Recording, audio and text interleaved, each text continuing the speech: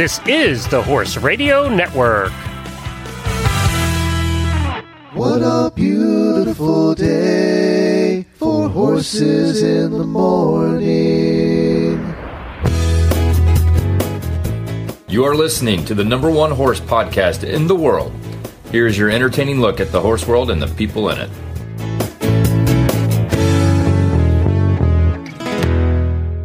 I am Coach Jen from Ocala, Florida.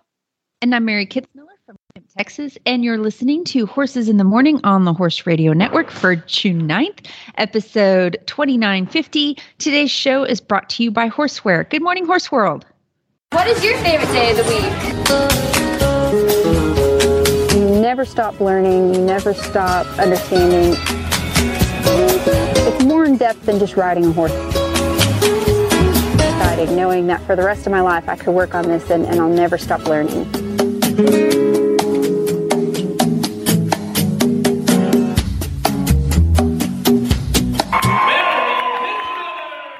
And welcome back, everybody. This is the monthly get-together. Usually it's Mary and I. Sometimes it's Glenn and Mary. We get together and geek out on all things horse training. And the first thing we do each month when we get together, because we don't talk at all between shows, is catch up on everybody's latest adventures. And Mary, in true Horse Radio Network show host tradition, always has really good adventures. Yeah, I never go looking for them. They just kind of happen. They come to you. So before we do this, when today's adventures are adventures with the Cone of Shame. So for people who are not regular Mary Kitzmiller listeners, shame on you if you aren't, bring us up to speed on who is involved with the Cone of Shame adventures and why. So it is my fabulous dog, Echo. She is my Belgian Malinois. And I finally got her spayed, which even the decision of when to do that caused me sleepless nights because, you know, when I was younger, you took your dog in when they're pretty young and or just whenever the vet had. And of course, with the invention of Facebook and social media, now you've got everyone saying, no, you need to wait, this long, or never do it or do it early. And so I was like, when do I get this done? Because I definitely wanted to have it done. And so, so we'll finally pull the trigger. She's like a year and 8 months now, had her spayed. And when you have a dog that has surgery, they have to be, they have to rest and they have to, you have to protect that incision and everything. But being that she's a Belgian Malinois, which is like a border collie on crack cocaine, that's a tall order. And yeah. So she got sent home and the typical Cone of Shame. And I'm thinking like a few days. So I asked how long she needs to be in it. And the lady goes, 14 days. And she was at it. 14 days. 14 days. And I'm like, what? So it's been exactly a week now. So she hasn't learned spatial awareness with the cone. And so you could probably hear her in the background. She's walking around crashing into everything with this cone. And so immediately I thought, I can't keep this cone on her. So like a good dog mom, I ordered her these post-surgical pajamas and an inflatable donut, because everyone on Facebook was like, oh, you got to get the donut. So it's this big inflatable donut that goes around their neck, which lasted 4 hours because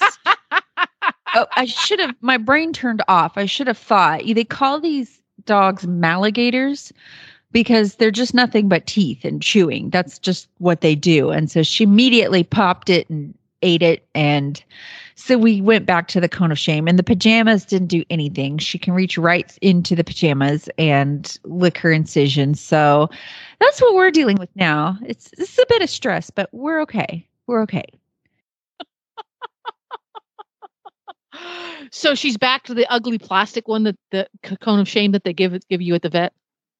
Yes. And as we're doing the show, I see she has somehow got it to unfasten. So like I'm looking at her out of the corner of my eye, like, don't you take that off your face. Yeah. And, you're supposed to keep the dog quiet and they're not supposed to jump on furniture. And yeah, no, she's just like Spider-Man right now. So, but she's okay. Everything's fine. I figured if she didn't feel good, she would tone it down, maybe. Or not. Yeah. You know how sometimes when horses have to go on stall rest, they have this long-acting pseudo-sedative stuff that they give them to help keep them from bouncing off the walls. They need to have that for Belgian Malinois specifically. They do have sedatives that they did offer, but the vet was like, I really hate putting them on too many sedatives, really hate doing that over and over and over again. So I decided not to do that. But she's been pretty good. I mean, for the first week, she stayed really quiet and subdued, and she's scratching at her cone now and, making tons of noise. But yeah, now she's starting to go back to her normal self. And yeah. So one more week of this. So much fun. Well, adventures continue. There's always something that you need to get for your dog, your cat, your horse.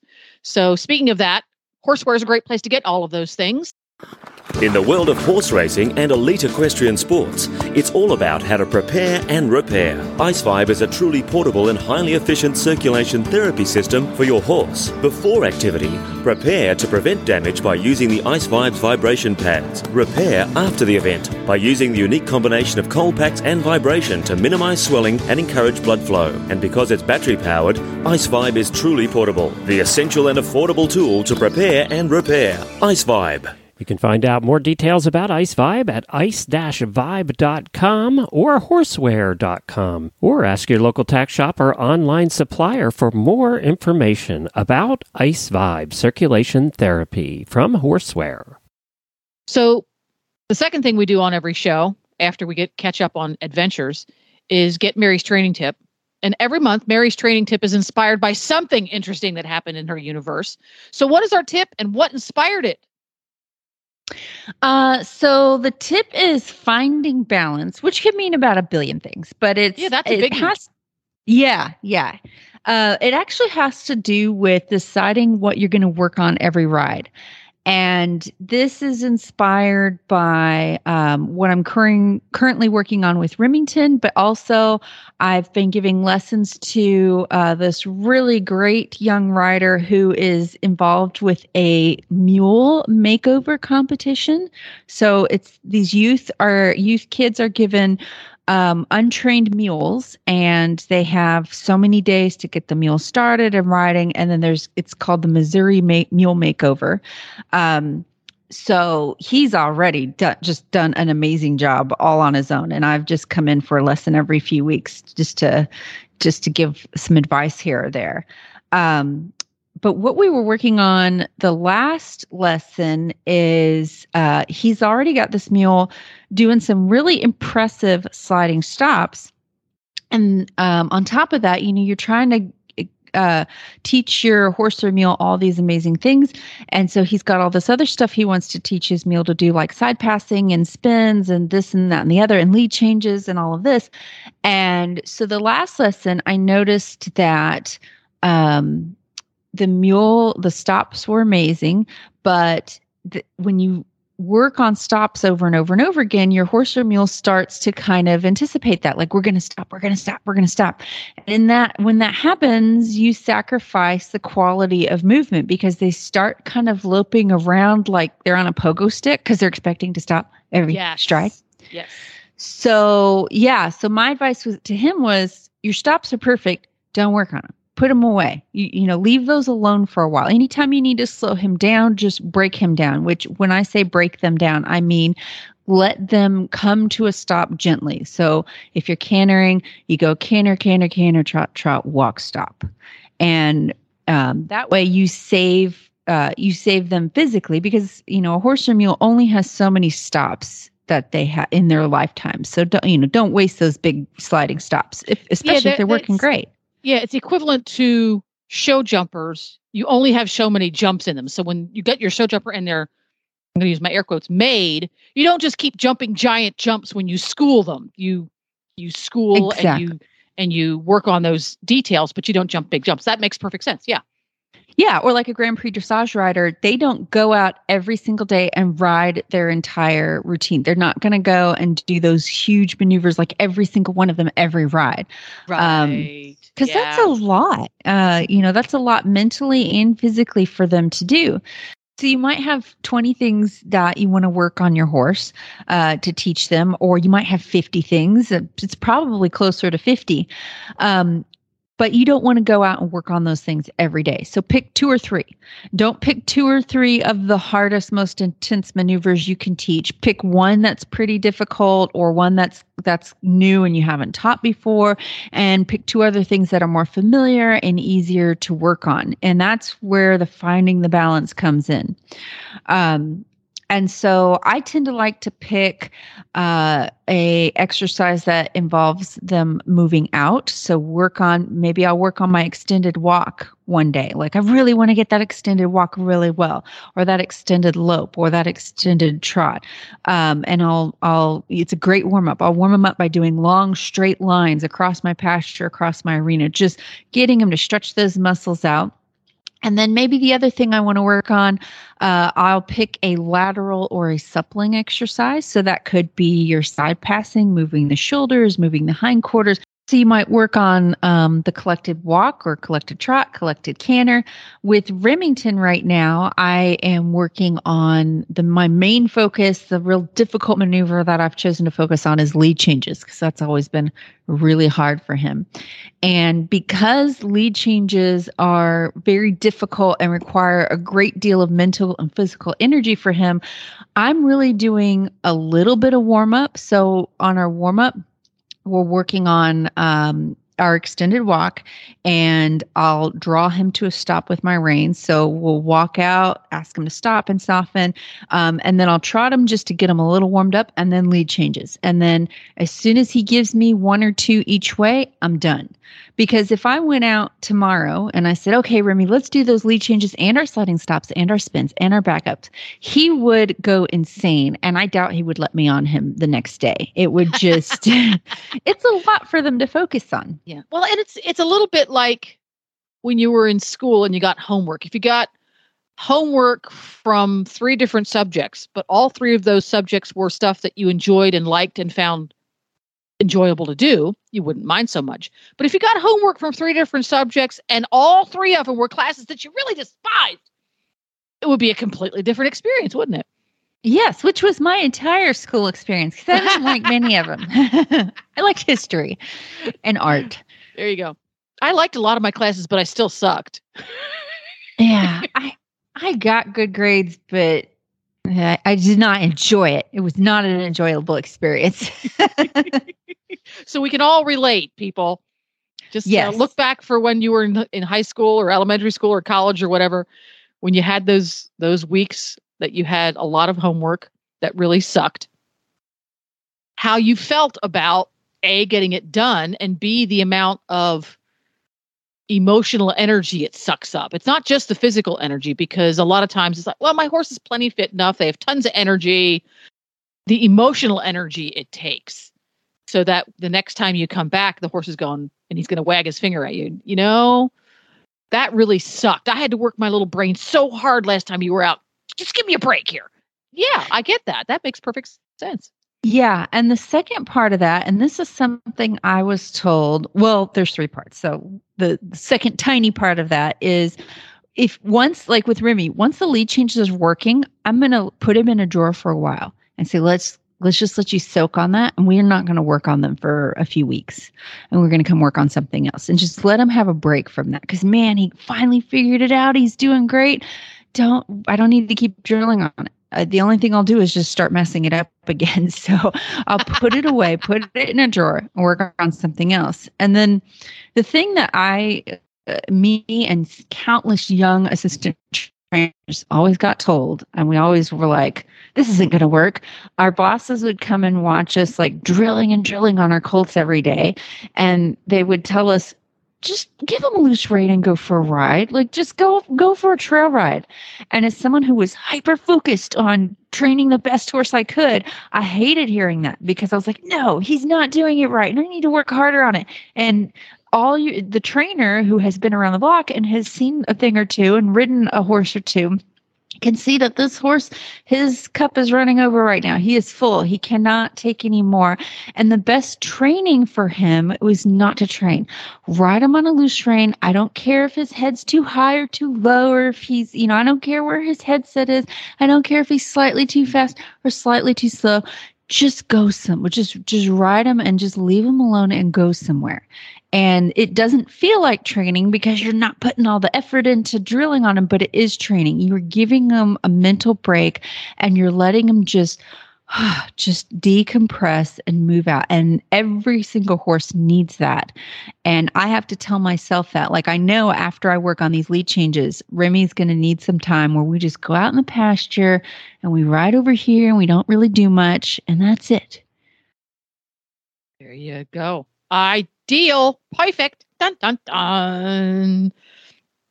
So that's interesting. And I'm thinking about how finding balance plays into what Nigel and I are up to right now. Nigel being he never made it to the off-track thoroughbred. And our big project for the summer, because living in Ocala, Florida, with a horse who is partially anhydrotic, I guess that's the right word. He has anhydrosis partially.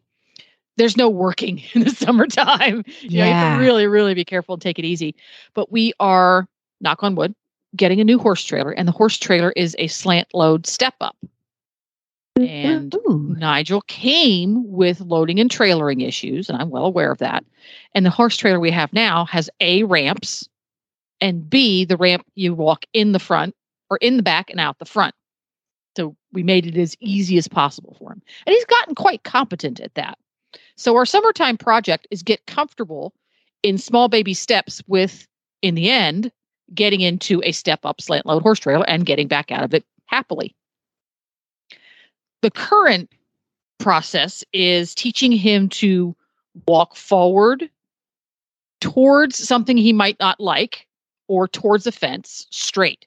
Because you know how the first thing horses do when they get into horse trailers is turn their butts to the side, It's like, oh, I can't possibly get in. I'm sideways, right? That's their favorite. Yes, exactly. And then to do the same backwards, to take steps back one at a time in a straight line.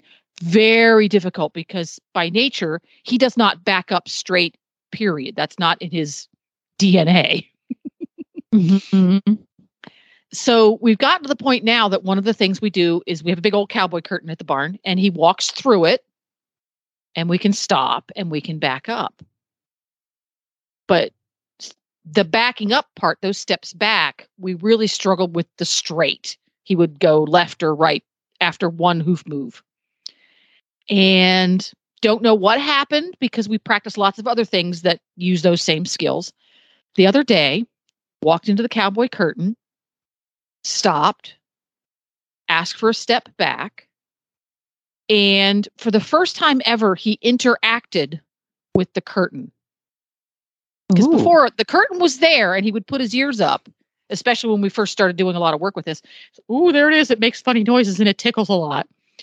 So you could see him reacting in a way that told me he was stressed about it. But now he genuinely interacts with it. He'll turn his head around and grab one of the little things and pull on it. Interesting. Yeah. And he is by nature a curious horse. He's one of those horses, if you walk him down the aisleway of a barn, he will grab every halter off of every peg, knock over every single bucket, stick his head in the trash can.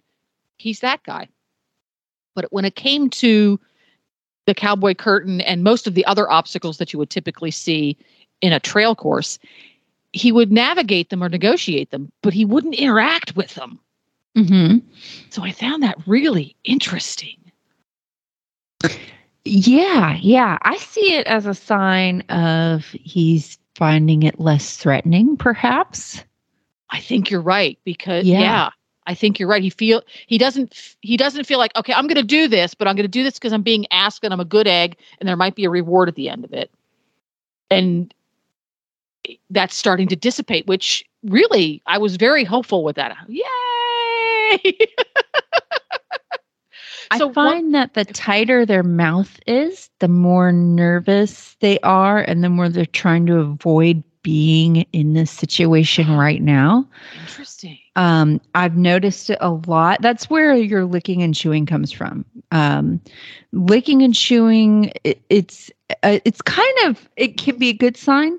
But really what you're seeing is everything was really tight and I was really stressed and now that's over and I'm going to lick, chew, lick, chew, lick, chew, lick, chew. And I will see it like with these little mini meals I'm working. Samuel, one of them is extremely awesome and he doesn't care and he's totally tame. The other is like a wild hare. And I feed them lots of treats as I'm, teaching them things because I use a lot of positive reinforcement. And I can tell when Baxter, the other one, who's really wild, I can tell when I'm over threshold with him because he's like, I don't want a treat. I don't want a treat. Don't give it to me. And I could like pry his mouth open and shove it in there. And he's like, nope, not opening my mouth. And and when he gets through that little spot, all of a sudden he'll be like, okay, I'll take a treat. And he's like really loose with his mouth. And so I would take that kind of mouthy playfulness, like, oh, I'm going to grab this halter. And he's doing it with the obstacles now is kind of the same thing. Whereas before he's like, I'm going to do it because I'm a good boy, but it's still kind of scary to now he's like, oh yeah, noodles, cowboy curtain. Great. Everything's fine. Interesting. So I can use that as a gauge to help me because he's another one of those, so many horses. There's over threshold and there's over threshold. There's the over the threshold that, oh my goodness, he's going to kill me. We have that. But he has a lot of over threshold that he kind of keeps to himself. For example, okay, I'm going to do this. And for example, when he's in the horse trailer, he has become competent at getting into his current horse trailer. He walks into it without much fuss, or he stops at the ramp and he has to beat on the ramp with his hoof and then he walks in. But once he's in there, he will not take a cookie. Mm-hmm. And I do a lot of positive reinforcement too. So he's used to click and cookie. That's something that's part of his life.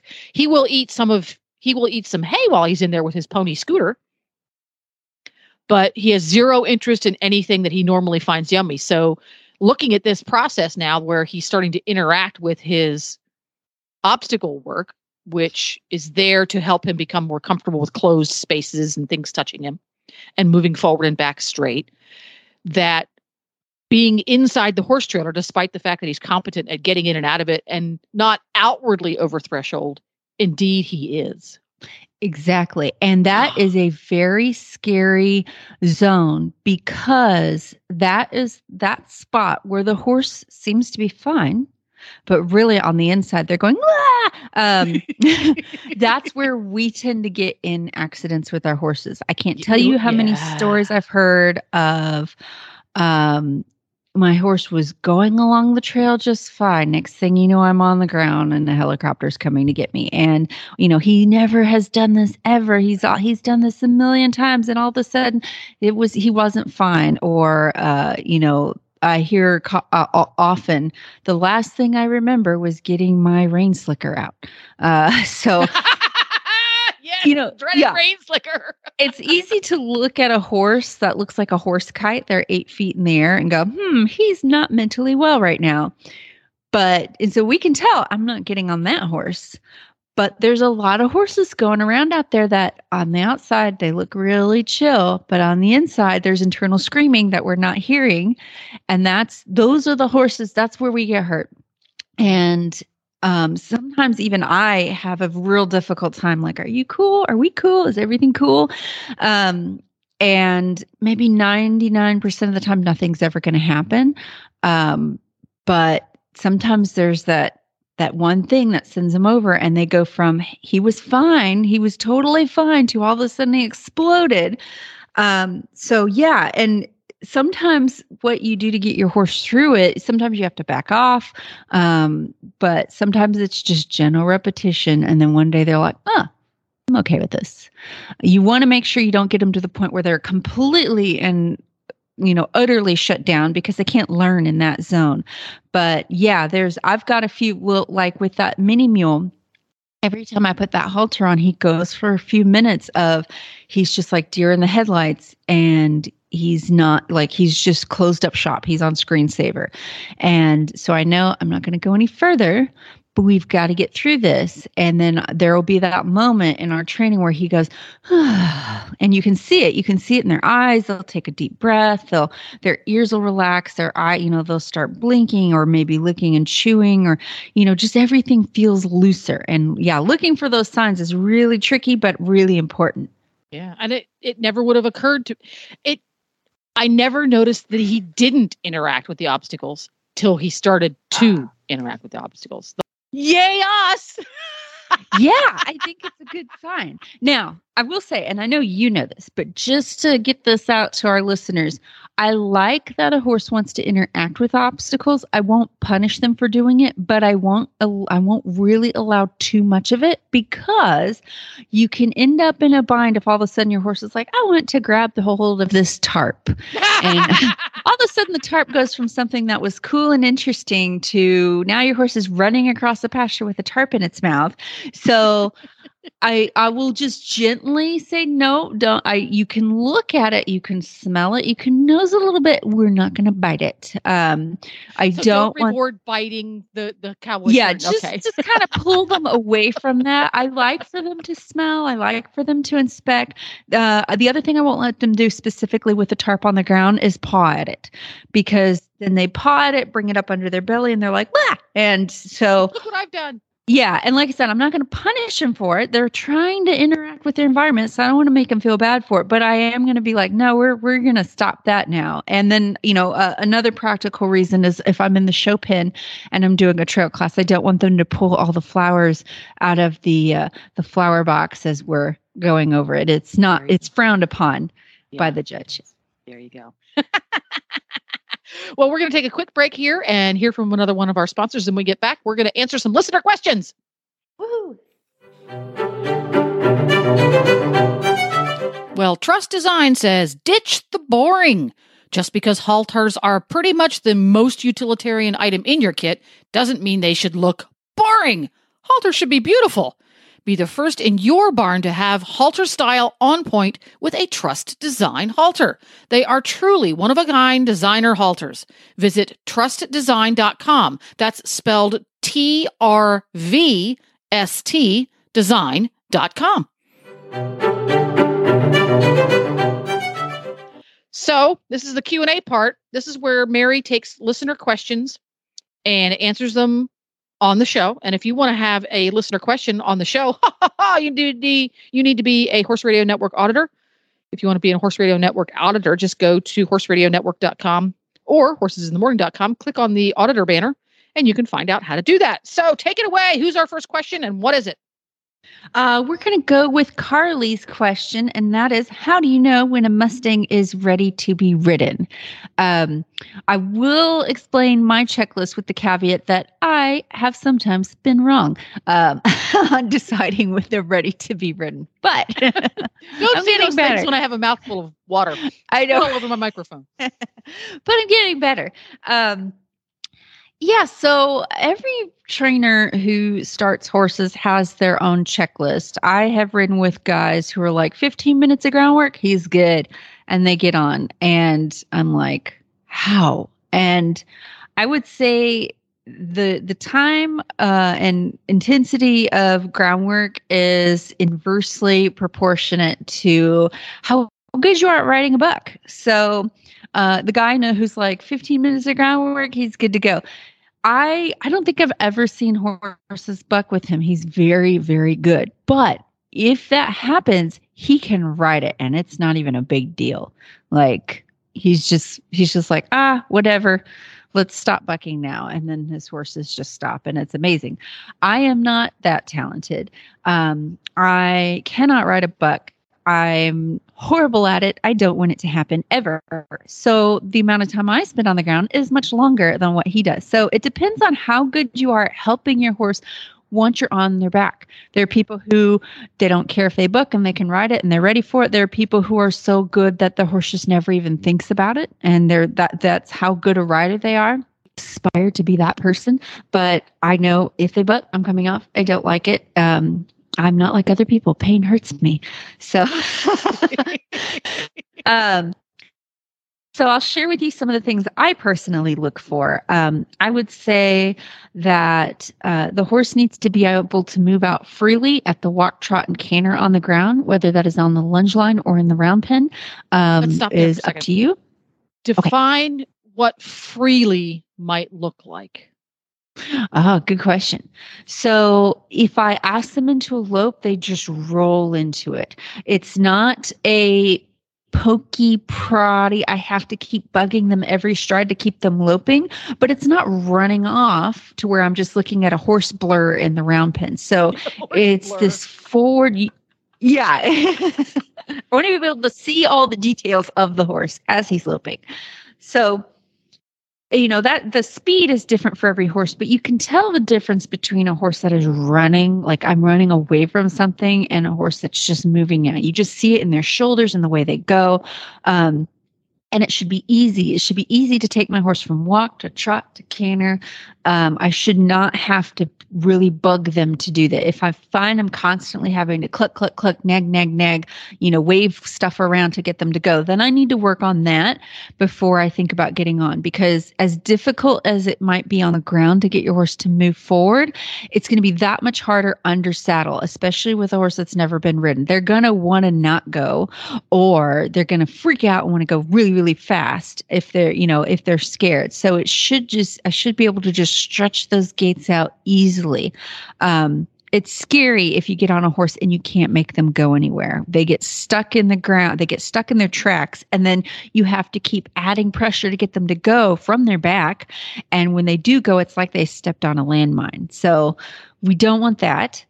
And this needs to happen both with and without the saddle. It's very important they can do it with the saddle, because again, these are young horses. So when you start strapping things around them, especially a Western saddle, which I have 2 cinches on mine, that makes them want to just go and get real claustrophobic, and they don't want to move out. So I need to work on that, because then when I get on, I'm going to add to that difficulty for them. They need to move out. I'd say that's one of the top things. There you go. Yeah. On the flip side, I need to be able to shut them down from the ground easily at all 3 gaits. I use yielding their hindquarters because that's how I'm going to do it from their back. That's my one rein stop. So I need to be able to, if that horse is loping around at a pretty good clip, I need to be able to say, we're stopping now. And they stop and they soften and they pay attention and they're like, got it. If they can't do that on the ground, I'm not getting on, because again, going to be that much harder on their back. There's about 1 million more other things I could go on into this for the rest of the hour, but I will say another big one is they need to be okay with things that move and make a noise all around every single body part, especially in that area where the rider's going to be, because that's the first time when you get on, they're going to see you behind their eyes and kind of up in the air. That's a scary angle for a horse to see something, because what other kind of animals do that to them? It's like mountain lions and grizzly bears, right? I'm going to jump at you and grab hold, so we want to make sure that they're okay. So I do lots of things like waving the flag up there. I do lots of desensitizing with flags and ropes and sticks and strings and feed sacks and what have you. I make sure they're desensitized to the saddle. If I walk up to you and flap your stirrup up and down, are you going to freak out? They don't have to be perfect with it. They don't have to stand perfectly like a statue. But if I go up to the horse and I flap his stirrups and he kind of walks away a little bit, I look at that and I'm like, I can ride that. If he explodes bucking, then I'm like, I cannot ride that. We need to keep going with this before I get on. And then I will say the second part of desensitizing is everyone has been taught, desensitize the horse till they stand still and relax. That's part of it. But how many times have you come off a horse that was standing completely still? I have once, but that's another story. But it doesn't happen often. Normally what happens is the horse's feet are already in motion. Then something scares them. We try to put a rein slicker on when we're on the trail, and then they explode. So they need to also be desensitized to things while they're moving. Extremely important.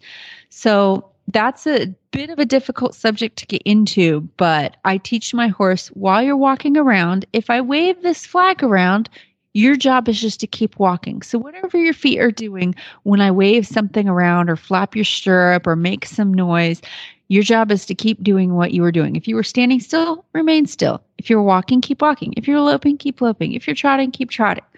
And that some horses that takes a lesson, some horses it takes 6 months. And again, I don't demand that they be absolutely perfect, but anytime my horse gives me any kind of reaction to something I'm doing, I look at that and I'm like, can I ride that? If he does that when I'm on him, will I make it? And if all he does is kind of move away a little bit and he settles right down, I'm like, okay, I could get on him today and we're probably going to be okay.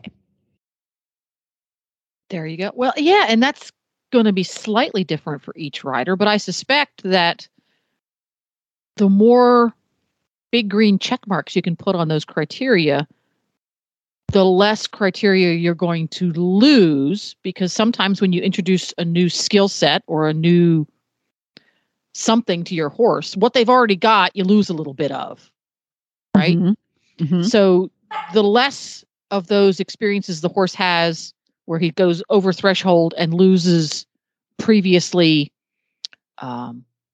good skills, they diminish a little bit. The less that happens, the less you're going back. It's a little bit like I'm using a lot of school references today. They do all these studies that when students go on summer vacation, they lose some skills, so that when they go back in, there has to be a certain amount of reviewing going on to catch up again.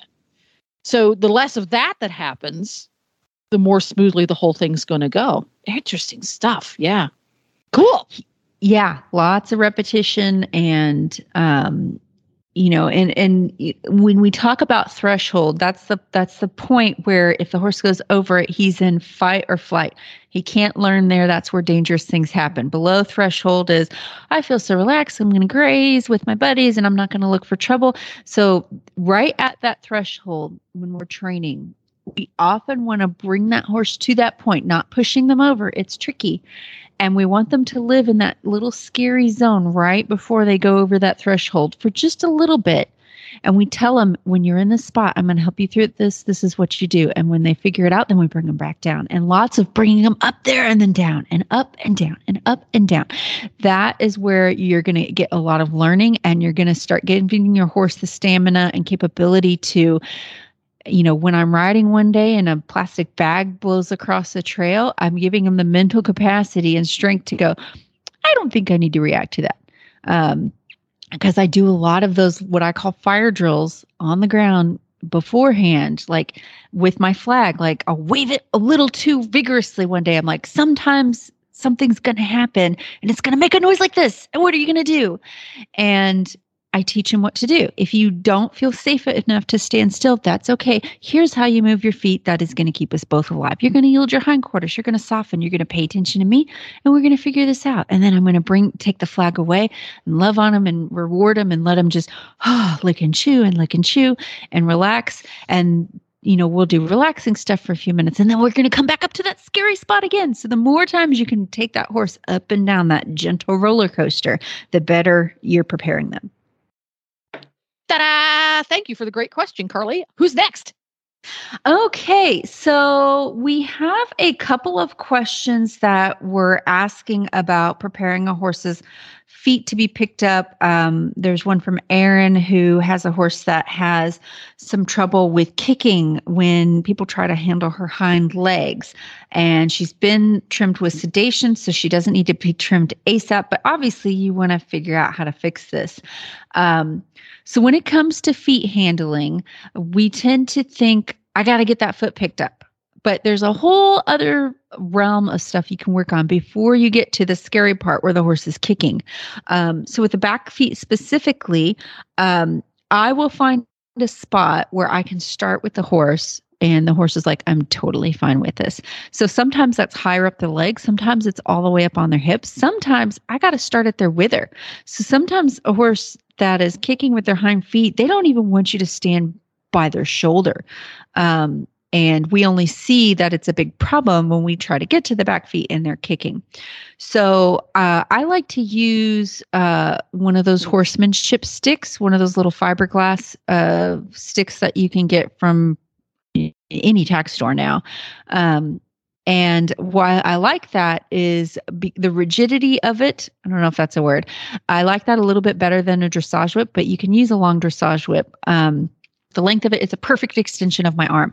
So I will start petting the horse with that stick in an area that can handle it. I usually, if I'm thinking about the back feet, I'll start behind their withers. If they're okay with that, I'll advance. So I'll start working my way down their back a little bit. If they're okay with that, I'll keep going. I'm eventually going to hit a spot on that horse where they're like, I don't know about that. And you'll see signs. They might raise their head. They might tense up. They might decide, I want to get away from this and start moving around. So when that happens, I'm going to stay right in that zone. I'm not going to go any further. And I'm going to wait until they go, okay, I'm fine with this. And they're going to stop, and I want to see them relax. So that could be lowering their head, licking their lips, blinking eyes, cocking a hind leg, but not in a I'm going to kick you type of way, like relaxing way. And when they go there, I'm going to retreat back to the safe zone. So I'm going to go right back to the withers and then advance to that scary spot again and then go back and advance to that scary spot again and go back until that scary spot, they're like, I'm okay with this. So then I'm going to let me take a break there. Yes. So you advance to the scary spot. What am I getting wrong if I advance to the scary spot and the scary spot gets scarier, the behavior gets worse, or the scary spot happens sooner than it did previously? What have I done wrong? Depending on how wild the horse is. For instance, if it's a wild Mustang, like the mule Baxter that I'm working, I currently can't get behind his shoulders safely. So that's just where I'm going to stay. He's telling me that's where the problem is. Obviously, if I try to grab his back feet, he's going to kick out. But the real problem is much closer to his shoulders. So that's just where we will stay. And I might have to repeat that 100 times. I might have to do that over several days. But I'm going to do it thoroughly and just repeat it enough to where he's bored to tears with it. He's like, what do you got next? And then I'll say, okay, let's go down your hip a little bit. And I work on that, so on and so forth. And I'll go down, down towards his hock, and then always retreat, always go back. And I keep the stick on them the whole time. So I rub it in an area that's a little scary until they can accept it and then go back. Now, once you start getting to those back legs, which we know is where they react, I want you to make sure you're standing at the horse's shoulder, that you have a loose enough hold on them that you're not pulling on them or forcing them to stand still, but you need to have about 8 inches between the horse's halter and your hand. So that's loose enough that you're not really holding on to them. But if they move, you can easily control that. So let's say you do get to a spot where your horse wants to move. What you need to do is you need to lift your hand that's holding the lead rope up and get those hindquarters to swing away from you. So you do that by tipping their nose towards you and lifting that hand up, if that makes sense, and just stay at their shoulder. And that motion should get the horse to move around in a small yielding circle rather than running forward. Because if they run forward, now they can kick you. You need to be very aware of that. Good kind of homework. Who's next? Let's go with Kara's question. And she said, how to best set my horse up for success when she comes back from the trainer. She sent her 3-year-old away back in May. She will be gone for about 2 months. How can I help ensure success when she's back home? That's a great question. I would say, one, is it possible that you can go visit your horse while they're in training and watch them being trained and talk with your trainer and maybe get a lesson with your horse? If that's possible, I would for sure go with that. I would make sure when you go pick up your horse that you get a lesson with your horse. And, have questions written down that you want to ask and get a honest assessment from your trainer about where they think the horse is. Do they think the horse is ready for you? I would definitely cover all of those bases. The other thing that I would look into is if your horse got put on a new diet when they went to the trainer, if they were fed the trainer's feeds and stuff like that. If you're happy with the way your horse is looking and behaving on that regimen, I would probably repeat that and have the horse on that when they get home, because oftentimes maybe what the trainer fed doesn't have as much it's I've seen where people take their horse home and have fed their horse a lot more than what they were getting on the trainer, a lot like richer, maybe a feed that's meant for a racehorse, and we have a trail riding horse. So yeah, I would try to keep the diet pretty similar. If the horse was doing great at the trainer, and like I said, you like the way the horse looks and everything, I would keep the horse on that diet, because taking them home is a shock, and then changing their diet back can be a really big shock as well. The other thing is you want to make sure you have time for that horse, especially if it's a horse you had started, because I saw a question in a group the other day about, oh, my horse is being so stubborn. I can't believe how long it took them to get trained. They had 60 days of training on them, and they're not doing this and this and this and this. I'm like, 60 days is nothing. It's nothing. Your horse is still a baby. They can still do things that are scary after 60 days. They can still do things that are scary after 120 days. I'd say it takes 2 years before I will start considering a horse reasonably broke. So we can't all send our horse away for 2 years, but just have that idea that you're still working with a young green horse, even if they were gone for 60 or 90 or 120 days. So in order to keep that training up, you need to be out there every day that you can, working with that horse to maintain that training. Because like with the school analogy earlier, if your horse comes home to you and it's like they're on summer vacation, they're going to forget some stuff if you don't do anything with them. So, if that horse was getting ridden 6 days a week and you ride 2 days a week, I understand if that's all you're able to get out there. A lot of us have full-time jobs and it's really difficult. But understand that he's going to regress if you go from riding every day to now he's only getting ridden a couple times a week. So get out there as often as you can, even if you can't ride, just be with him, work on his groundwork. Call your trainer with any questions that you might have. So I would say try to keep the environment as close to the same as you can with the diet and with the intensity of the work. You don't have to ride them 6 days a week, but, try to get that out there as often as possible and keep it up as much as you can. Dun, dun, dun. And thank you very much, Mary Kitzmiller. Mary Kitzmiller, the internet universe only gives her 60 minutes of internet a day. Yes. and thank you, Elon Musk. This was supposed to be the best internet. Yeah, best internet ever.